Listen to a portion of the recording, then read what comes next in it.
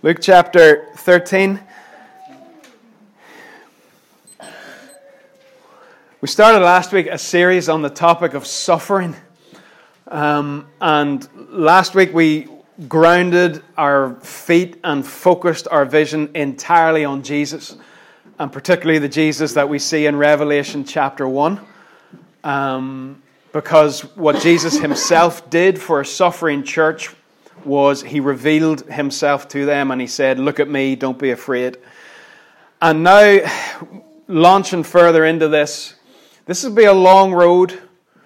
You can't deal with this in a week or two or a message or two. There's going to be some heavy lifting going on in this series. We're going to look at how to trust God in suffering. We're going to look at how to be a companion in suffering. We're going to look at what God's purpose is and what Satan's purpose is in one and the same thing. Lots of different things. We're going to look at the cross and at the suffering of God himself. This is going to go on for a while, so don't be walking away any Sunday thinking, why didn't we deal with this or why didn't we deal with that? We'll get there. Today in particular is slightly hard work. Now, if you have a Bible, open it. If you have an app on your phone, use it, please, to be able to follow along with where we go when we get there. There are many forms of suffering. I think sometimes we tend to default and straight away move to physical illness as suffering. But suffering can take many forms. And some people are in absolutely perfect health, yet suffering greatly. You can suffer due to bereavement. You can suffer due to physical handicap. And Tim's going to have a chat with us some morning over the next few weeks and tell us a wee bit just about how he deals with his own handicap. You can suffer because of broken relationships. You can suffer because of unhappy marriages. Linda could tell you a thing or two about that from the counselling room.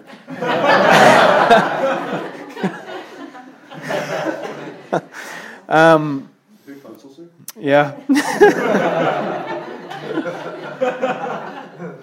It's I used to have this idea that marriages maybe struggled after quite a long period of time, but you know we're seeing marriages that are struggling very, very early in the journey, very early, particularly because of selfish little boys who won't act like men.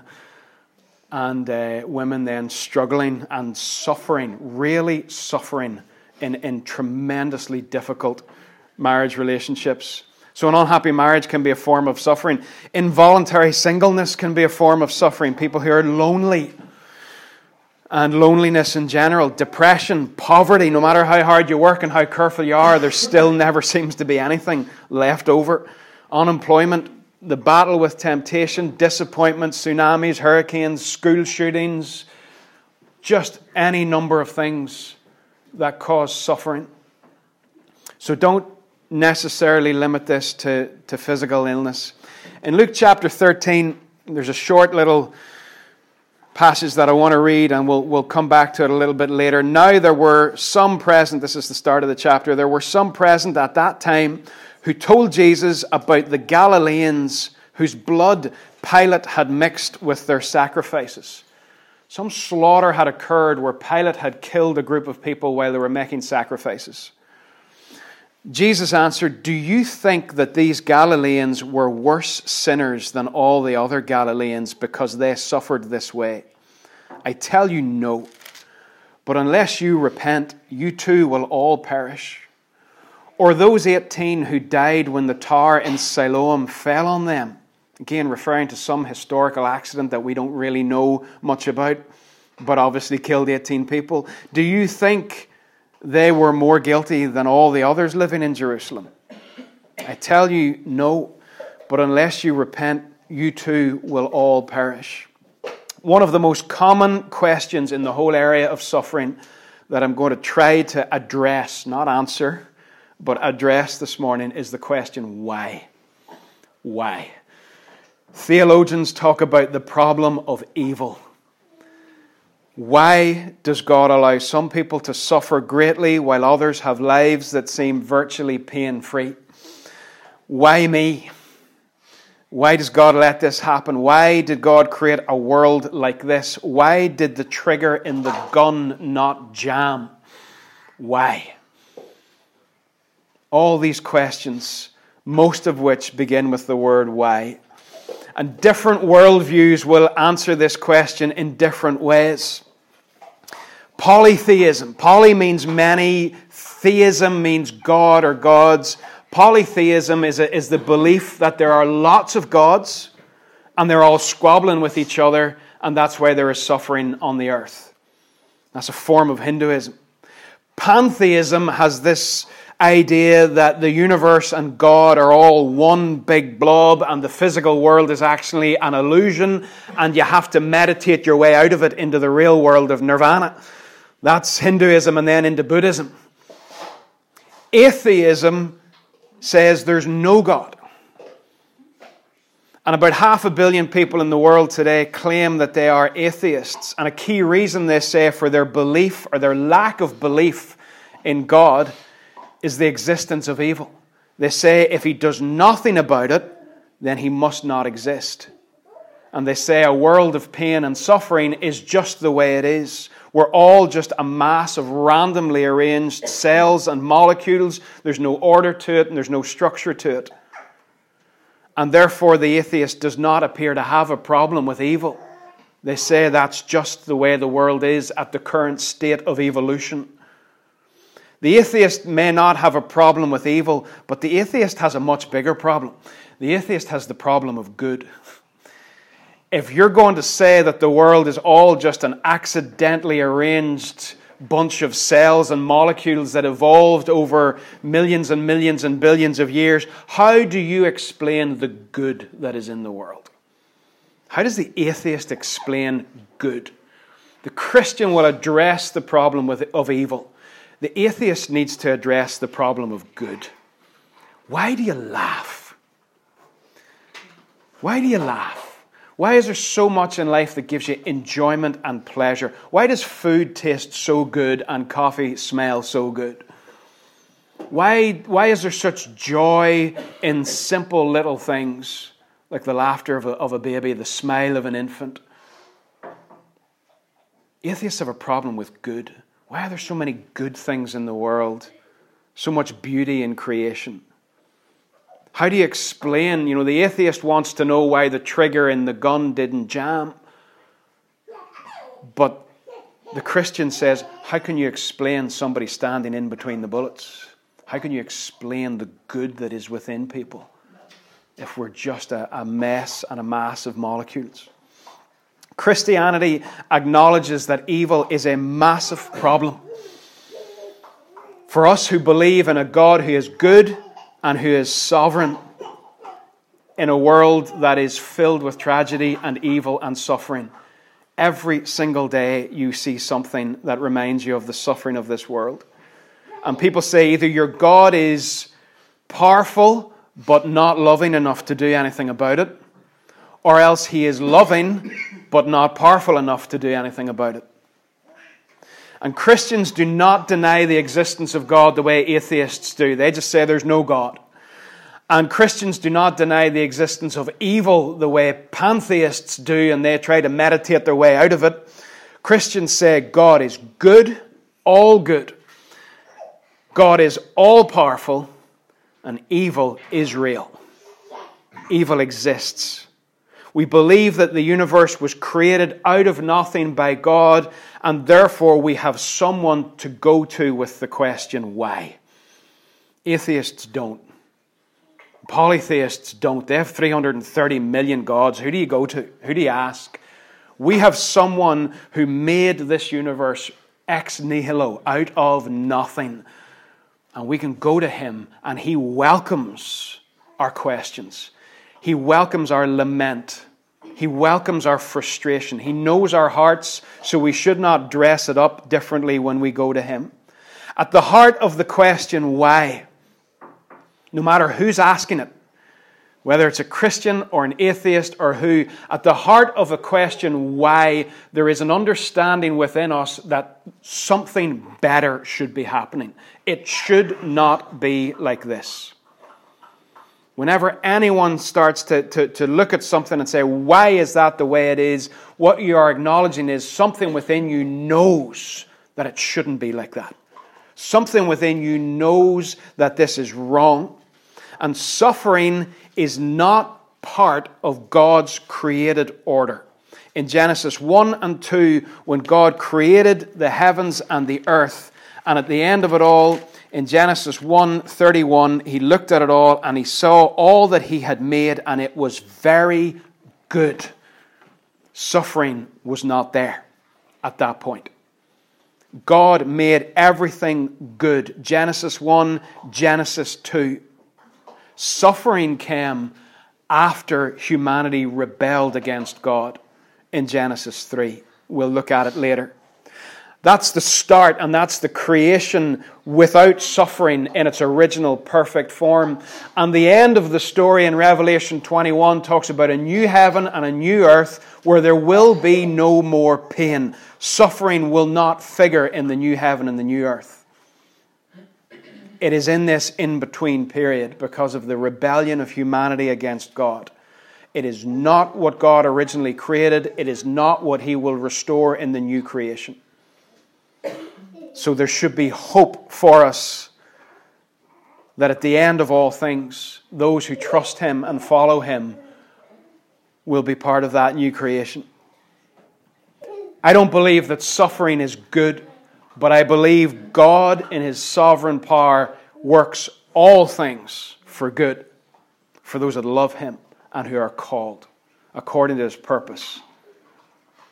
And we will look in the future at a message about how God uses suffering for good. One of the questions that we sometimes ask, one of the why questions, is why did God create a world like this?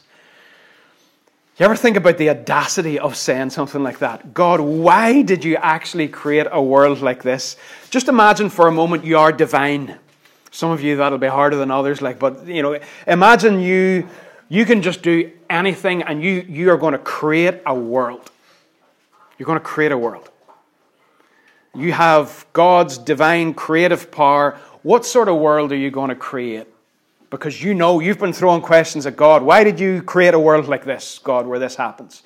All right, you have a go and see how you get on. A few questions for you. This is from a book by a lady whose name I can't remember. Sharon, can't remember her surname. No, the one you gave me. But it's really good. Water. Are you going to create water in your world? Because all life needs water, but you can drown in water. Are you going to create water or not? Are you going to create bacteria in your new world that you're going to make better than God's world? Because the human body needs bacteria inside to digest food. But bacteria carry MRSA type viruses and bugs and super bugs that kill people. What are you going to do? Eh? Are you going to create physical pain? I was chatting with Tim about this earlier.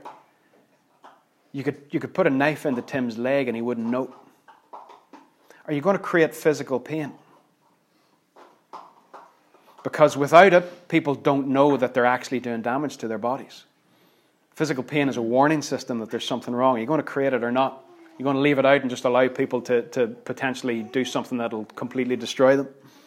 Are you going to give people advanced thinking ability and intellect? Because they could use that to create medicines. They could use that to create all sorts of things for the good of humanity. But they could also use it to create weapons that potentially could wipe out the planet. Are you going to give people free will in the world that you create? Because if you give people free will, they could do things that will result in suffering for others. So maybe you should withhold free will to prevent that from happening. But if you don't give people free will, they cannot love. There will be no love in your world. Love has always got to be an act of free will. It can never be an act of compliance. This creating lark isn't as easy as we maybe think it would be. We toss these questions around. We don't really think maybe about the implications of them. God wants people to be able to freely choose to follow Him or to walk away from him. Always. So they've got to have free will for that to be a reality. Let's look at the difference between two different types of evil that you'll hear people talk about: moral evil and natural evil. The vast majority of suffering on this planet is due to human sin and wickedness. Humanity suffers because humanity is sinful. Do not misunderstand that to think that the suffering of an individual is due to the sin of an individual. That can be the case. Somebody gets drunk and goes out and drives the car and crashes into a tree and wounds themselves badly. Their own sin and stupidity has led to their own suffering. But that's not the statement I'm making. What I'm saying is, in general, humanity suffers because of human sin. God gave the ability to choose how they live, and that will then affect others. In Luke chapter 13 that we read, we've got an example of moral evil. In verses 2 and 3, where Pilate slaughtered a group of people, and then some people came and asked Jesus about it, and he said to them, don't be coming to the conclusion that these people were more guilty than anyone else, that they deserved it. So moral evil is the action of human beings. I don't know where this shirt was made. I don't know if the hands that made it were well paid. I don't know if it was child labour. The coffee that I drink, there's a sticker on the side of it, but I don't know whether it was ethically farmed or not, whether creation was looked after in the process and whether the farmers were looked after. I don't know these things. A lot of our decisions on a day-to-day basis can cause suffering for other people. The drunk driver who goes out and kills somebody else, sin causes suffering. And there's a spiritual evil frequently behind that. When you look at the Holocaust, when you look at 9/11, when you look at people driving cars into crowds of people on the street, when you look at guys detonating suicide bombs at concerts that piles of children are at, there's a spiritual evil at work there, I believe. A demonic influence. So evil, a lot of sin, a lot of suffering is caused by the choices and the behaviors of human beings. But there's also natural evil that people use to describe things like volcanoes and tsunamis, earthquakes, that don't appear to be directly associated with human behavior. And again, in this passage, as Jesus is speaking to these people, he tells them a tower fell, a natural act. It was nobody's fault. It was like a tsunami, like a hurricane. It was not the fault of one human being, but people suffered because of it. And Jesus addresses it and he says again, don't come to the conclusion that they deserve that. Don't come to the conclusion that God got 18 people together who he wanted to wipe out and then dumped a tower on the top of them. That is not what happened. But I still believe natural evil is down to human sin. In Genesis chapter 3, God says to Adam that the ground is going to be cursed because of you. And he says thorns and thistles are going to come from it because of your sin. This was not the original intention, for thorns and thistles and for the ground to be cursed. But creation itself suffered brokenness because of human sin. Romans chapter 8, Paul tells us that creation is groaning, waiting for the redemption of the sons of God, waiting for God to come and put things right. Creation itself is broken because of our sin. So we may look at these natural disasters and say, well, that's not our fault, that's just the way the world is. But that's just the way the world is because humanity rebelled against God. And creation itself is broken as a consequence of that. Adam was always designed to work. But in Genesis chapter 3, the work became an awful lot harder. Cursed be the ground. And Jesus says in Luke 13, you be very careful. Every time something like this happens, there'll be some muppet who will come on TV from a church or a Christian background and say something stupid about how these people in this particular culture deserve to be washed away by a tsunami or deserve to be swallowed up by an earthquake. It is absolute madness. Jesus says you cannot come to the conclusion that they deserve anything any more than anyone else does. So we scream at God in the aftermath of something like the tsunami in 2004. If you can remember that, I'm sure you know where you were. Boxing Day 2004, with the TV on, watching just the devastation as about 250,000 lives were wiped out. And the scream again rises up. Why does God allow such suffering? Such appalling suffering on such a large scale in such a short time without any warning. Why? The question. Hold it in your mind. The questions nearly always start with why. And our gut reaction is to accuse God. When we ask that question, there's an accusation behind it. And other people ask the question as well. You know, the atheist will come and say, why does your God allow that? And Christopher Wright, who's a theologian originally from Northern Ireland, says how it's funny that these accusations against God frequently come from those who don't believe in God, but like to accuse the God they don't believe in of his failure to do the things he should do if he did exist. Why does God allow such suffering? Again, Chris Wright goes on to suggest what God might say in response to that question. When we land in front of him and say, why do you allow such suffering? He might well say, well, excuse me, but in the time that you've been preaching this morning, probably thousands of children have died across the world of preventable diseases. Why do you allow such suffering? When you have the means to prevent those things, why do you allow an economy and a structure of society and business in the West that hogs all of those things and makes money out of them and does not share them with those in need? God might just point the finger straight back at us and say, why do you tolerate such suffering? He might say, millions are dying of starvation on a planet that has enough food for everybody, while some of you are almost eating yourselves to death. Why do you tolerate such suffering? He might say millions have less money to live on than you spend on one cup of coffee. Why do you tolerate such suffering? Why, human being, do you allow such suffering in this world? There are more people involved in slavery and trafficking now than there ever were before William Wilberforce abolished the slave trade. Why do you tolerate it, he might say? Why do you allow it? So much of it coming as a result of internet pornography. Why do you tolerate it? Why do you tolerate the trafficking trade that results to meet a demand that has been created by that? God would say, why do you allow such suffering? God has given us a sense of dominion over creation and a responsibility for the environment and the world that we live in, and we do not frequently fulfill the responsibility that we have. In fact, Chris Wright even suggested that God might quote Eric Clapton, who said, before you accuse me, take a look at yourself. Why do we suffer? We suffer because we sin.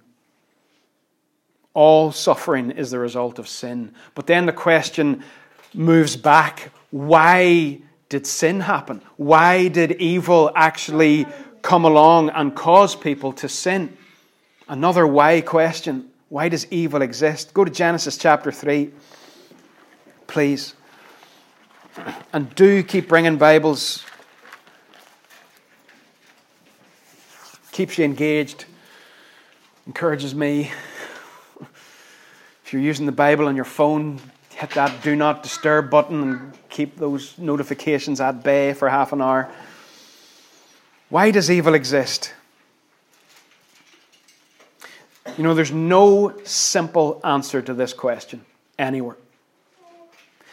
In Genesis 1 and 2, we have this beautiful creation.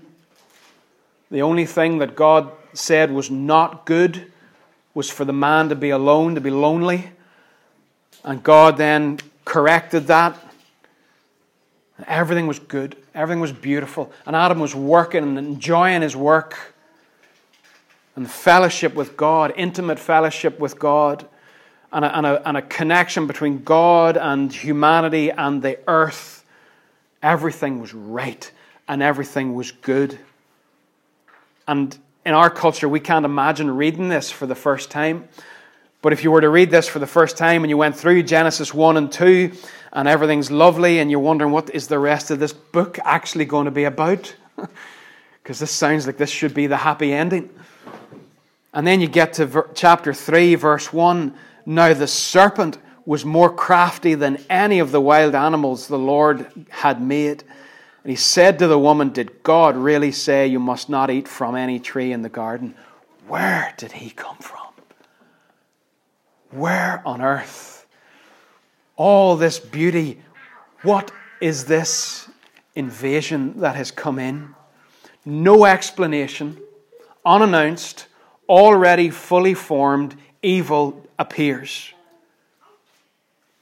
And there's so much that we cannot say about it. What can we say about this source of temptation, this snake in the grass that came in and invaded God's beautiful creation? We know this, it was not God, because evil is not a part of who God is. So this serpent is not God. It was not another human being, because evil is not a part of a human being fully alive in God, made in the image of God. God put nothing evil within humanity. Nothing. It was not another human being. It was something else. Something from the creation, but not God, not human, out of place, an intruder, unwelcome, and contrary to the story so far. And if evil comes from within the creation and it's not human, it must be from an angelic source. And when you read Revelation 12, in Revelation 12, John identifies the serpent as one and the same as the Satan. It says in Revelation 12, verse 7, there was war in heaven. Why? Why? Now, there's a passage in Isaiah 14 that people go to, and there's a passage in Ezekiel 28, but those are about human kings. Yes, you can see Satan's influence and activity there, but you need to be careful that we don't run too far with Isaiah 14 and Ezekiel 28. We take what we've got. In Revelation 12, there was war in heaven. Michael and his angels fought against the dragon, and the dragon and his angels fought back. But he was not strong enough, and they lost their place in heaven. The great dragon was hurled down, that ancient serpent called the devil or Satan, who leads the whole world astray. He was hurled down to earth, and his angels with him. Something happened we don't know that caused this particular angel, Satan, as he became known, to rebel against God, to want to be more than he was. And he was cast down, and angels cast down with him, and the general agreement is then that they became demonic in their activity. And we must be careful that we do not look at Satan and fall into a way of thinking that theologians refer to as dualism, where we almost think in the red corner weighing in at whatever, we've got God, and in the blue corner weighing in something similar, we've got Satan, and they're going to slug it out for 12 rounds. That is nothing like that at all. Satan is not like God. He is not powerful. He is not all-present. He is not all-knowing. He's a created being. He is subject to God's authority at all times. He is on a leash at all times. Now that is the Word of God. And we must choose whether or not we believe that. He is not made in the image of God. So you don't feel sorry for him. Sometimes you will see the most despicable human being who has done the most despicable things, and there's something in you that still recognizes the image of God. Not so with Satan. He is never to be pitied. He is relentlessly hostile, a liar, a murderer, on a leash, bound.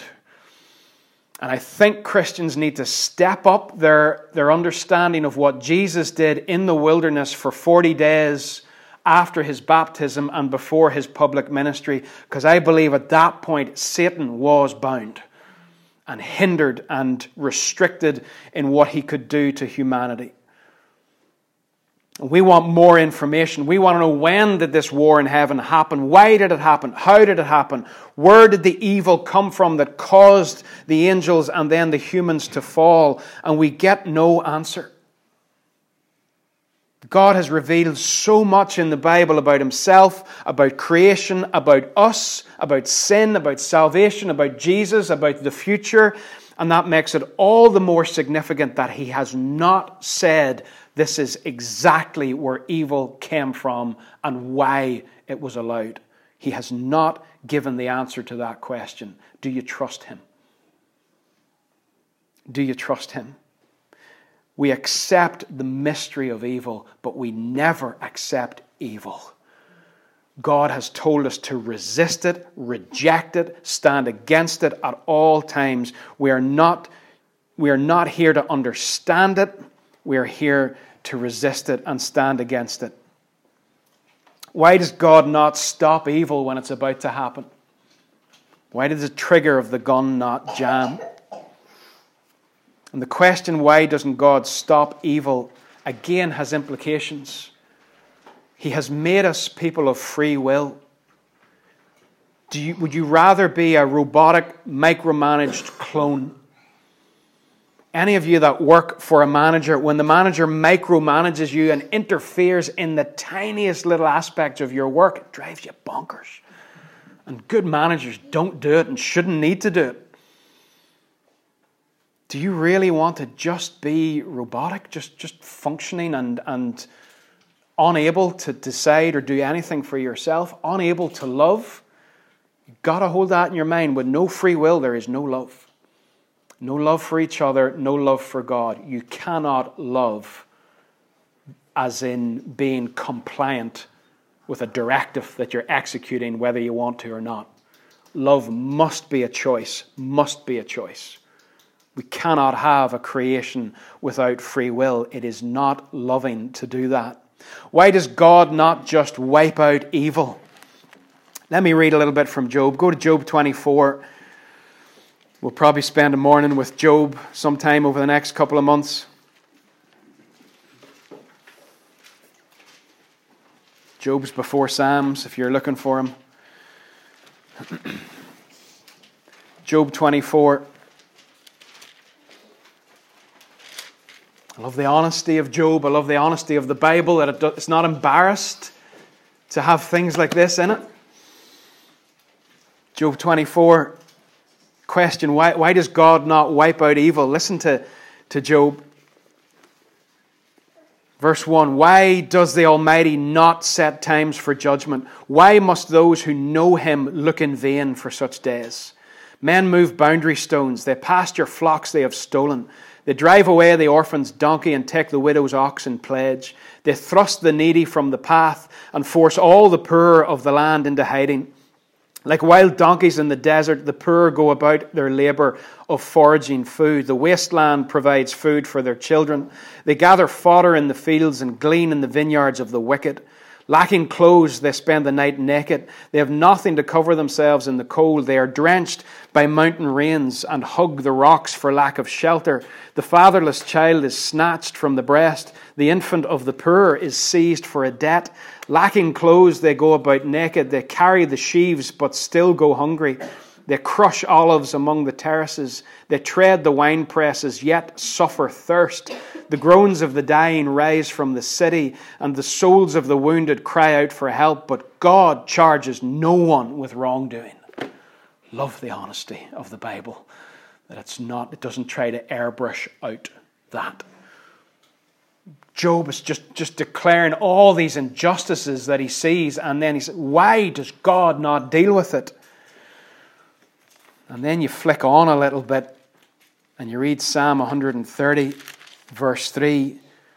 It says, if you, O Lord, kept a record of sins, O Lord, who could stand?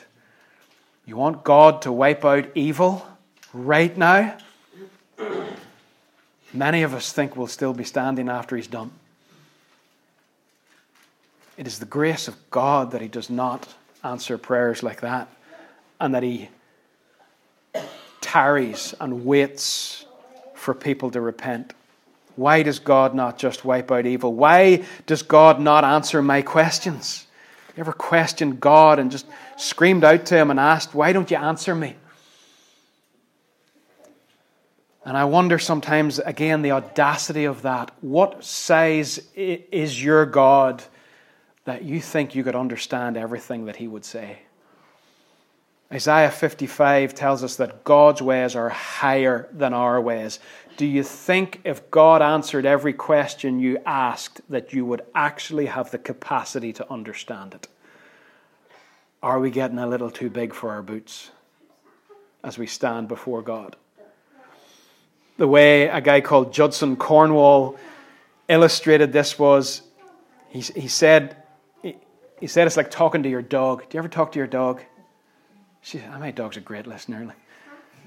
Talk to the dog, and the dog listens to you, and you're just full on pouring out your heart to the dog. And there are about 5 words that the dog will understand. The dog will understand the word walk, and the word treat, and the word bed, and the word no, and maybe other words that cannot be uttered on a Sunday morning. The dog will have a limited... As you talk to the dog, it'll pick up one word, and then you'll speak 10 more minutes, and then it'll pick up another word. And the rest of the time, it'll just look at you kind of cute with its head over to one side and its wee ear just cocked up.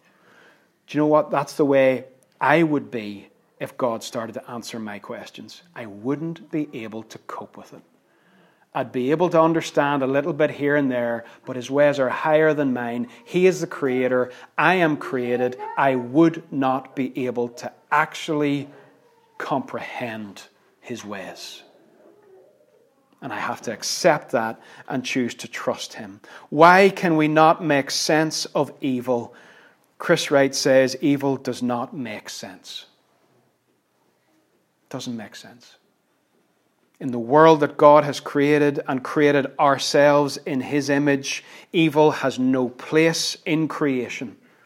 It does not belong and it never will. It's beyond our understanding because it is not part of the reality that God intends for us to understand. Do you trust him?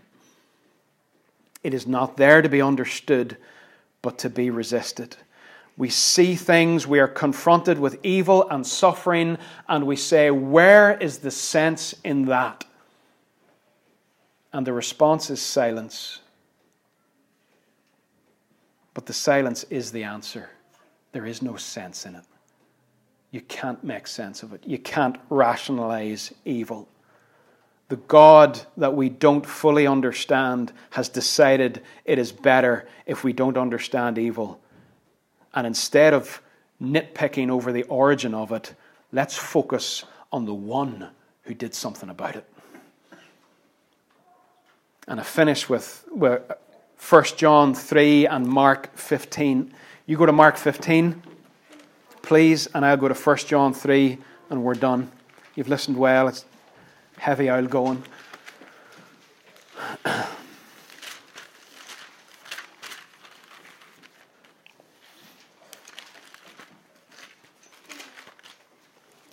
All we have in Genesis 3 is a very simple account of how sin and evil entered human life.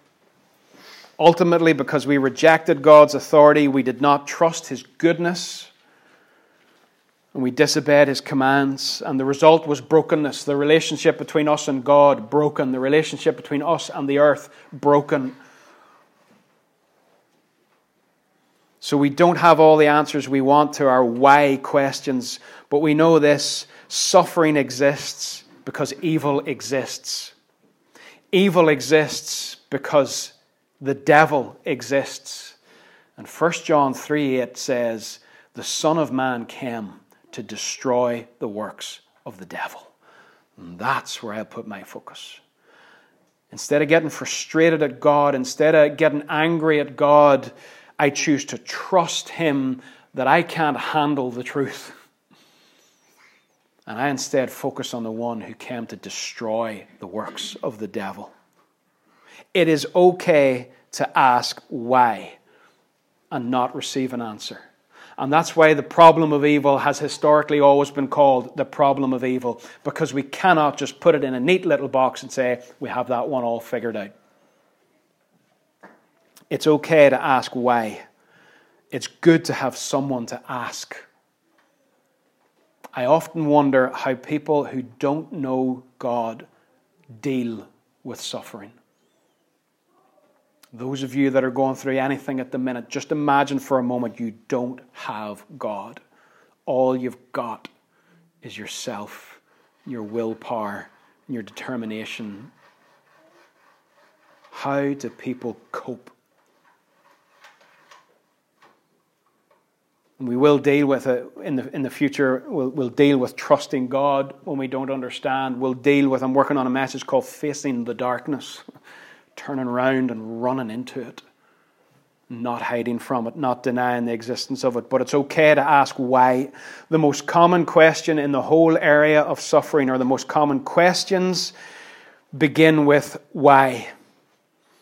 And I think this is a beautiful thing to just leave with you.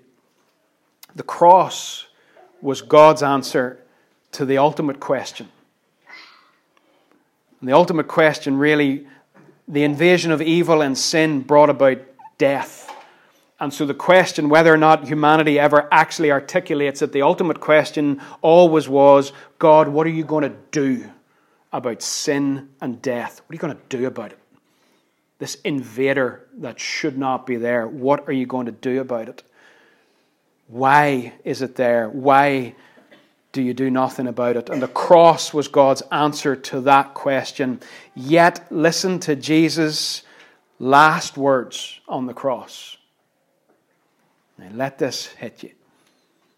He speaks in Aramaic, and Mark in chapter 15 and verse 34 interprets the Aramaic.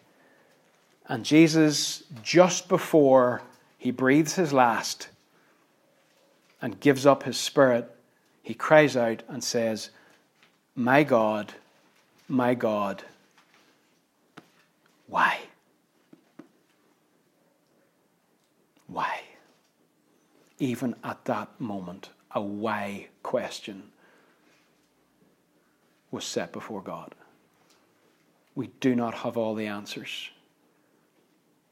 We are not called to understand the full origin of evil. We are called to stand against it, resist it, fight it, in our homes, in our communities, in our town, and in the world. Because so much of the world is suffering due to our decisions and what we tolerate and what we watch and what we endorse. So let's not get too caught up in why it is here, and instead get caught up with the one who has done something about it, and bring that good news to a suffering world. Amen. Aaron.